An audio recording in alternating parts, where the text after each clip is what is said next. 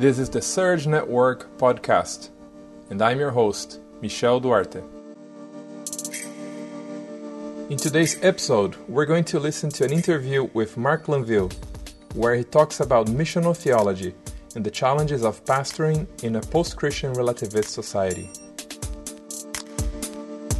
Hey, I'm Chris Gonzalez. We're here in Paradise Valley, Arizona. We're doing a faculty retreat for the Missional Training Center this weekend. And I'm here with Mark, and why don't you actually introduce yourself? Who are you? Where do you come from? And tell us about this accent. Yeah, good day. My name is Mark Glanville, and my first time in Phoenix. I'm an Aussie. I come from Sydney, Australia, but I live in Vancouver, where I work as a pastor and a scholar, and I also teach at MTC, and it's really good to be here. Great. Let's start out. So, Missional Training Center. We're all talking about missional today. We're talking about missional theological education. Missional. Everybody has a different definition of that, it seems. Some very shallow, just changing pragmatic. Some more a deeper understanding of missional. When you say missional, when you think of that, what do you mean by that? What's inherent in that word? So we're understanding that the biblical story is fundamentally a story of a God who comes to this world that He has made in love, and He is busy accomplishing His restorative purposes for His good creation that He secures in Christ, and He invites humanity into this mission, and Christ followers are invited to live as a sign, as an advertisement, if you like, to the Father's loving, restoring reign in Christ. And what it means to follow Christ is to be part of this story, to be caught up in this joyful feast.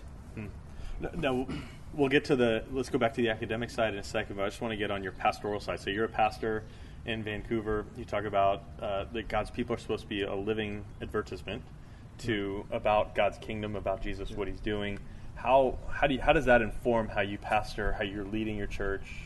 Yeah, absolutely. So, I mean, it's so contextual, right? Vancouver's thoroughly post-Christian, thoroughly relativist, well below 10% of people attending church, and even many who are attending part of our worshiping community are holding on to faith by their fingernails, you know.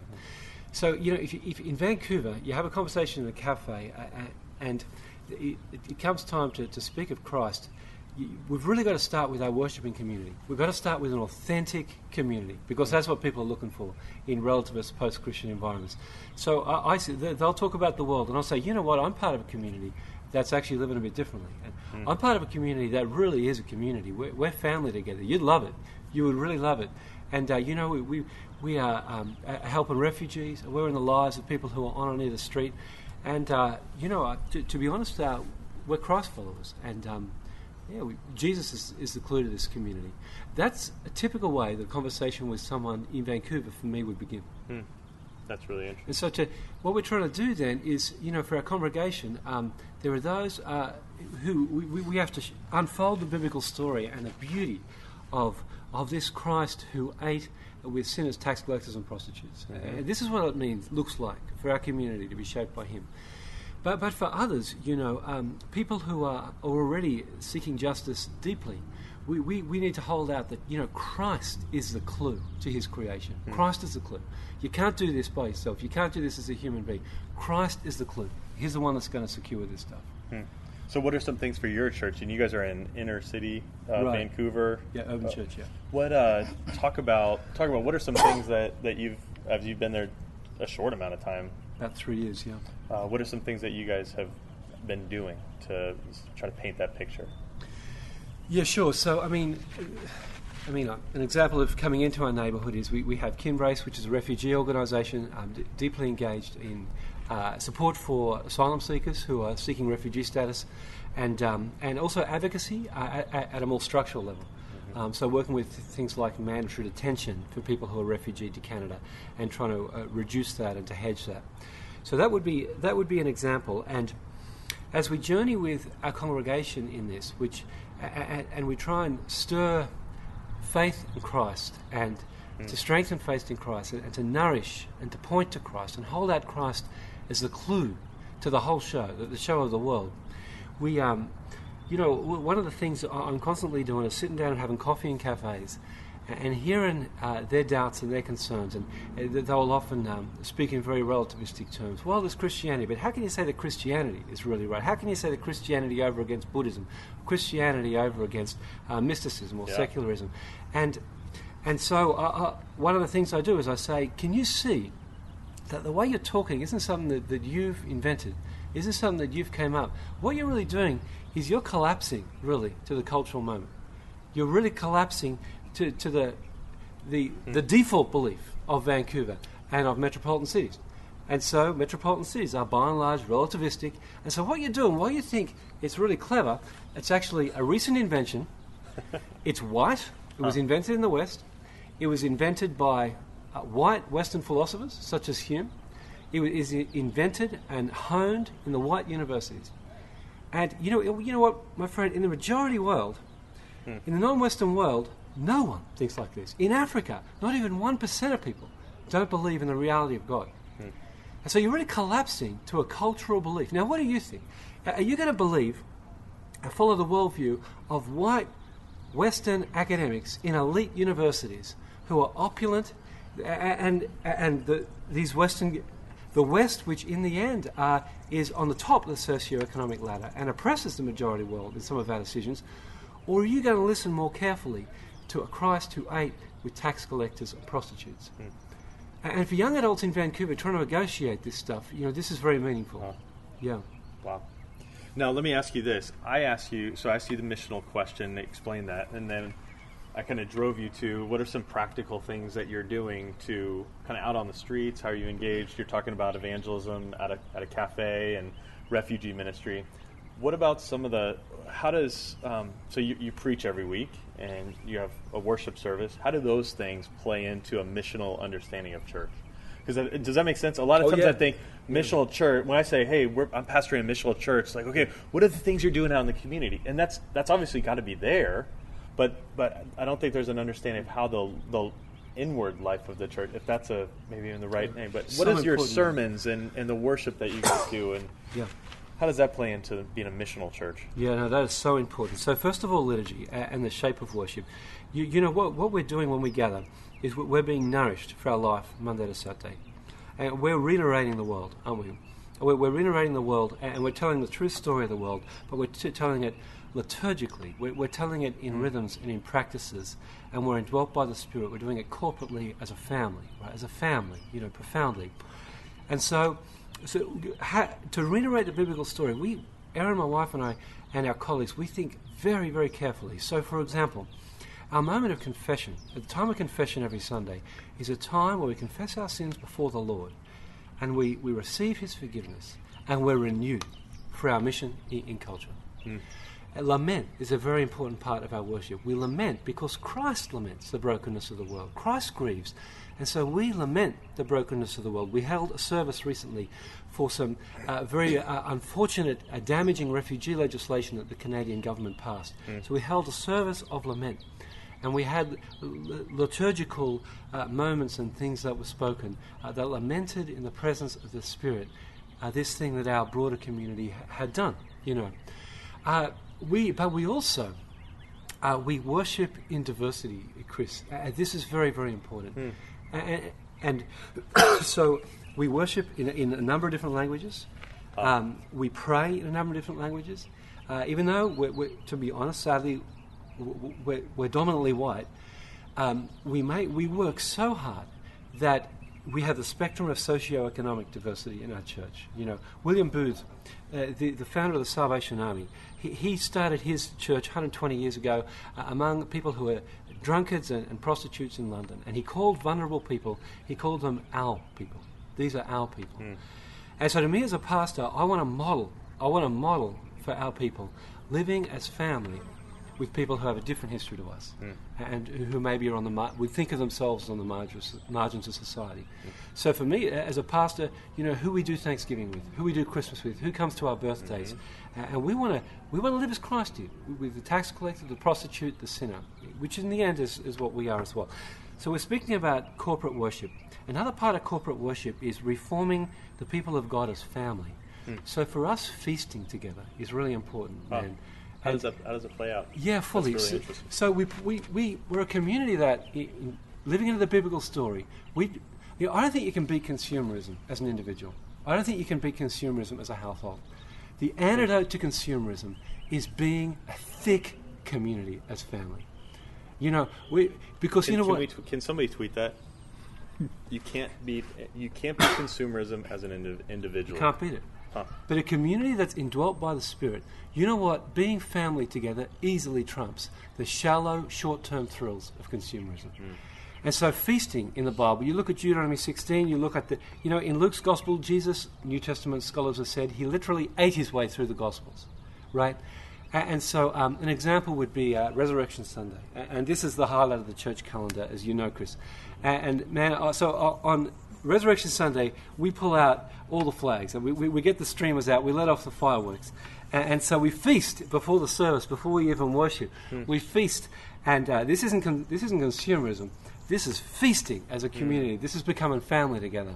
And then this follows a beautiful sunrise litany, and then we feast, and then we go up for the biggest celebration of the year. And this is a way of celebrating, again, what does worship do for shaping a missional community? Resurrection Sunday, we celebrate that Christ is risen. Therefore, new creation has begun. Christ is risen. Renewed creation has begun. And so the Holy Spirit launches us out of the community with that hope and with that joy. Now, as far as preaching goes, in our post-Christian context, I have to flip the whole thing.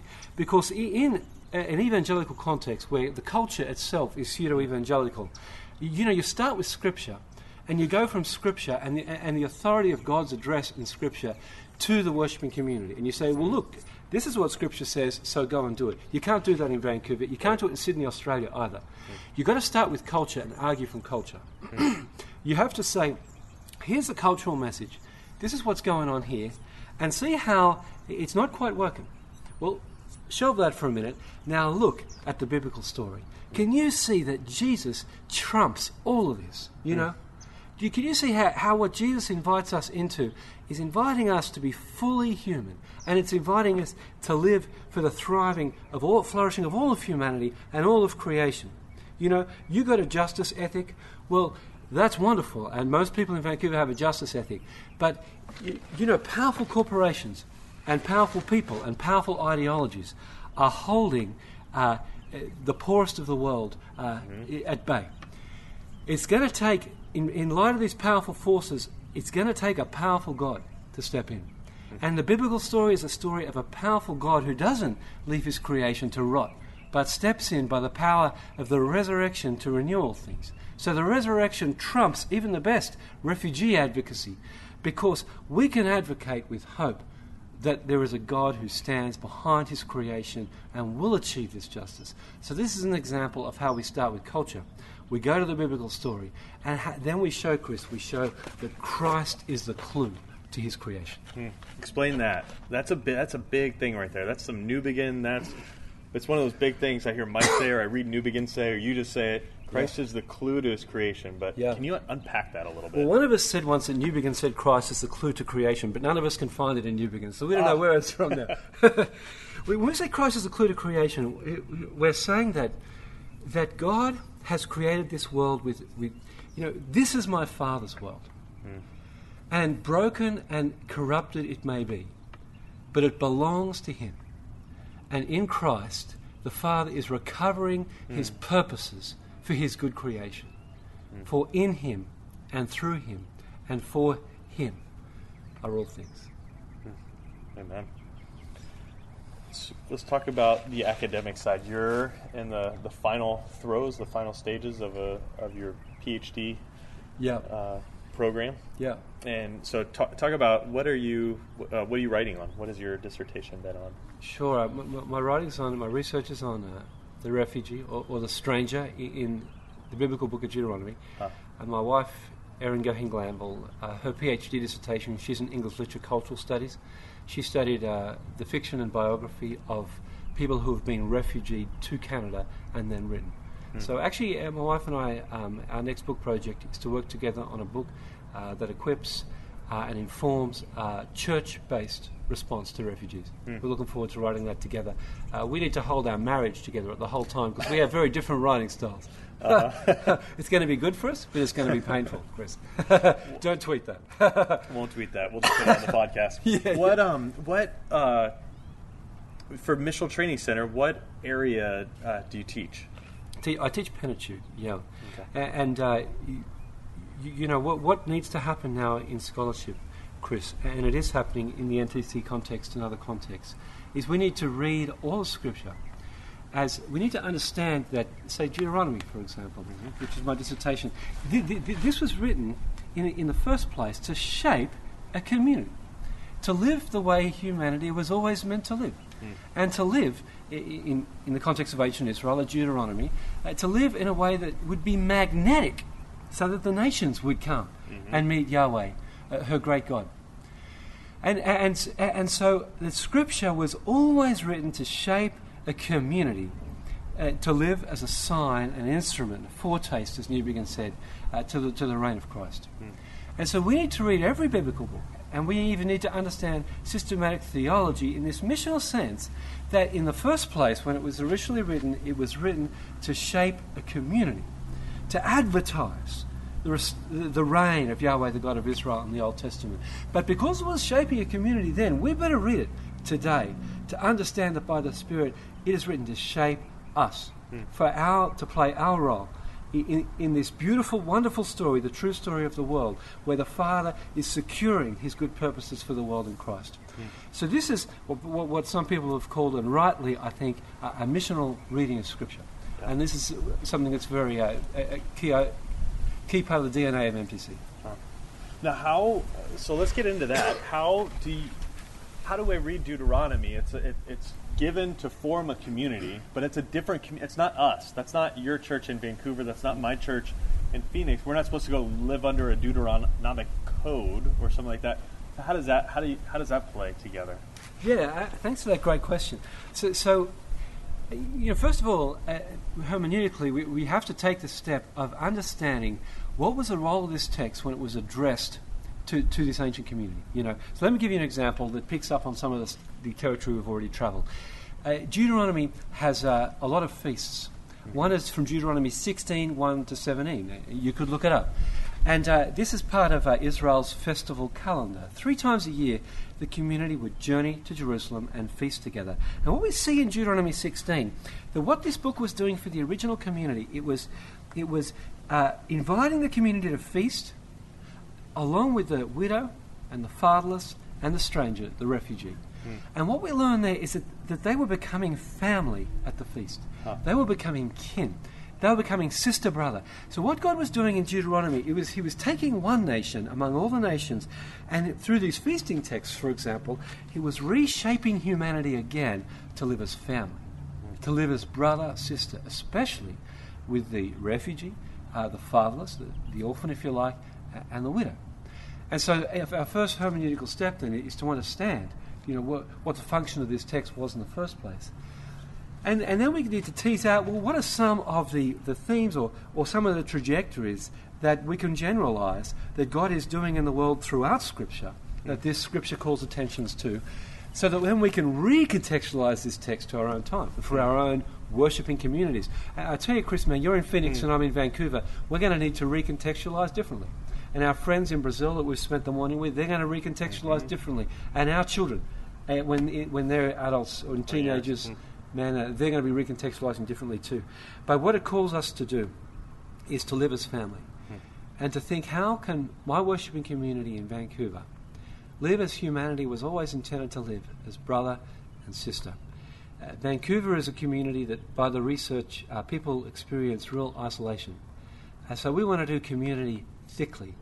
But a biblical community that reflects Christ, that reflects Deuteronomy's feasts, is going to be a community in diversity. And honestly, I'm pleased to be able to say to you that some of my best friends in Vancouver are on the margins. And they're people who I love to spend my time with, and they love to spend their time with me. How is that? You've done a longer time on your PhD from the time you lived in Sydney, and there you were involved in ministry and had, as you say, are friends with people in the margins, and in Vancouver, people in the margins are people. How's that influenced how you do your studies, how you do your... Yeah, thanks, Chris. This is a very important.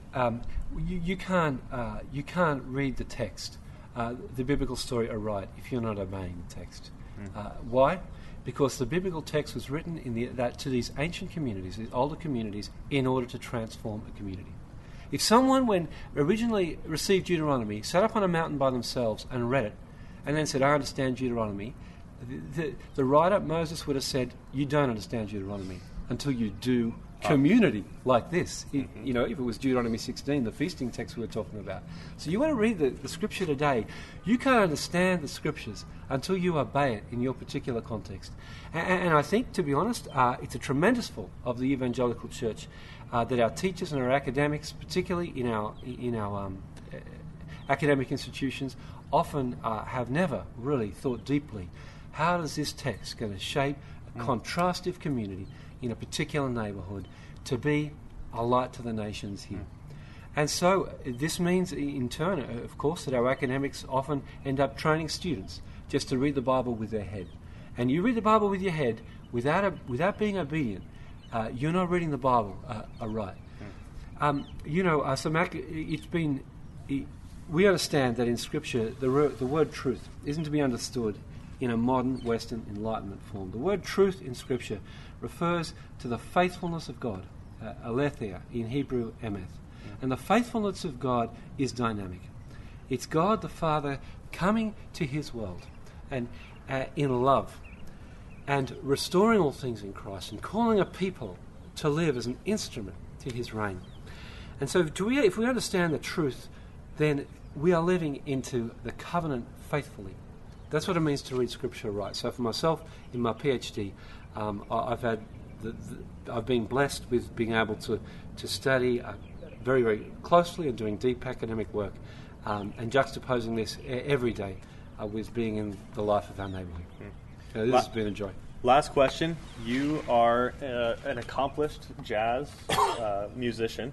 I don't know much about jazz, but I know it's a unique style of music. How does thinking jazz and being able to play jazz, how does that impact your pastoring and your doing theology and studying the Bible, or does it? Yeah, fully. Yeah, I don't know how to ask the question in the right way because I don't. But I'm like, I wonder. Fully, you have, as you're talking, I'm like, man, you have a unique voice as you're answering these questions. We're talking a unique voice that comes from that, and I'm wondering, like, and you also in who you are as this jazz musician. Is there? How does that play together? Is there? It's a fun question, and it's really hard to answer. But I mean, just as an a priori, it displays. There's a tremendous need, isn't there, to push our artists forward, and to encourage the artists in our communities to be doing the very, very best art, and to be as Christian. Does that not always happen in the Christian subculture? I don't think so. No, I think they're dramatically sidelined. But we need to promote this as a sacred calling, even as carpentry is a sacred calling. But there is a particular calling of the artist that can call attention to grief and joy carefully but powerfully in a way that culture can hear it. And there's a particular shape of the artist. Art shapes your brain somehow. And the artist's voice and speech and thoughts is going to be creative, it's going to be left of centre, and it's probably going to be prophetic. But my brother's an academic as well. He's a very creative academic.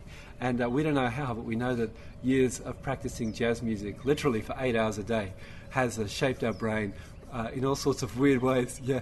But I also try to use it in preaching, Chris. So a favourite way that I did this for just the way that I took the most pleasure in once was one Resurrection Sunday a couple of years ago. And I got up to the piano and delivered the sermon from the piano, and I did it first-person narrative as if I was a eucalyptus tree. And I tell the biblical story of being in a very hot bitumen car park in Western Sydney. The sterility of a fallen world. This hot bitumen car park, no place for a beautiful eucalyptus tree. but that this eucalyptus tree survived in some kind of community with the animal world and the trees. And it was in a supermarket car park, even worse. But then the terrible news came from the birds and from the other trees whispering that the Lord of the creation had been killed. And what that, trying to tease out myself, and musically also, what would that feel like as a tree, that was made by our Saviour, And then 3 days later, this wonderful news of the resurrection, and trying to puzzle this out as a tree, and the eucalyptus tree spreading his huge branches, and just feeling, new creation has begun. Death has been defeated. Yeah, all things made new. Anyway, I don't know how to answer your question, but it's fun. That's great. Hey, Mark, thank you so much for taking the time to sit down with us today. Thanks, Chris. Thanks very much. Thanks for listening. For more information, go to www.surgenetwork.com.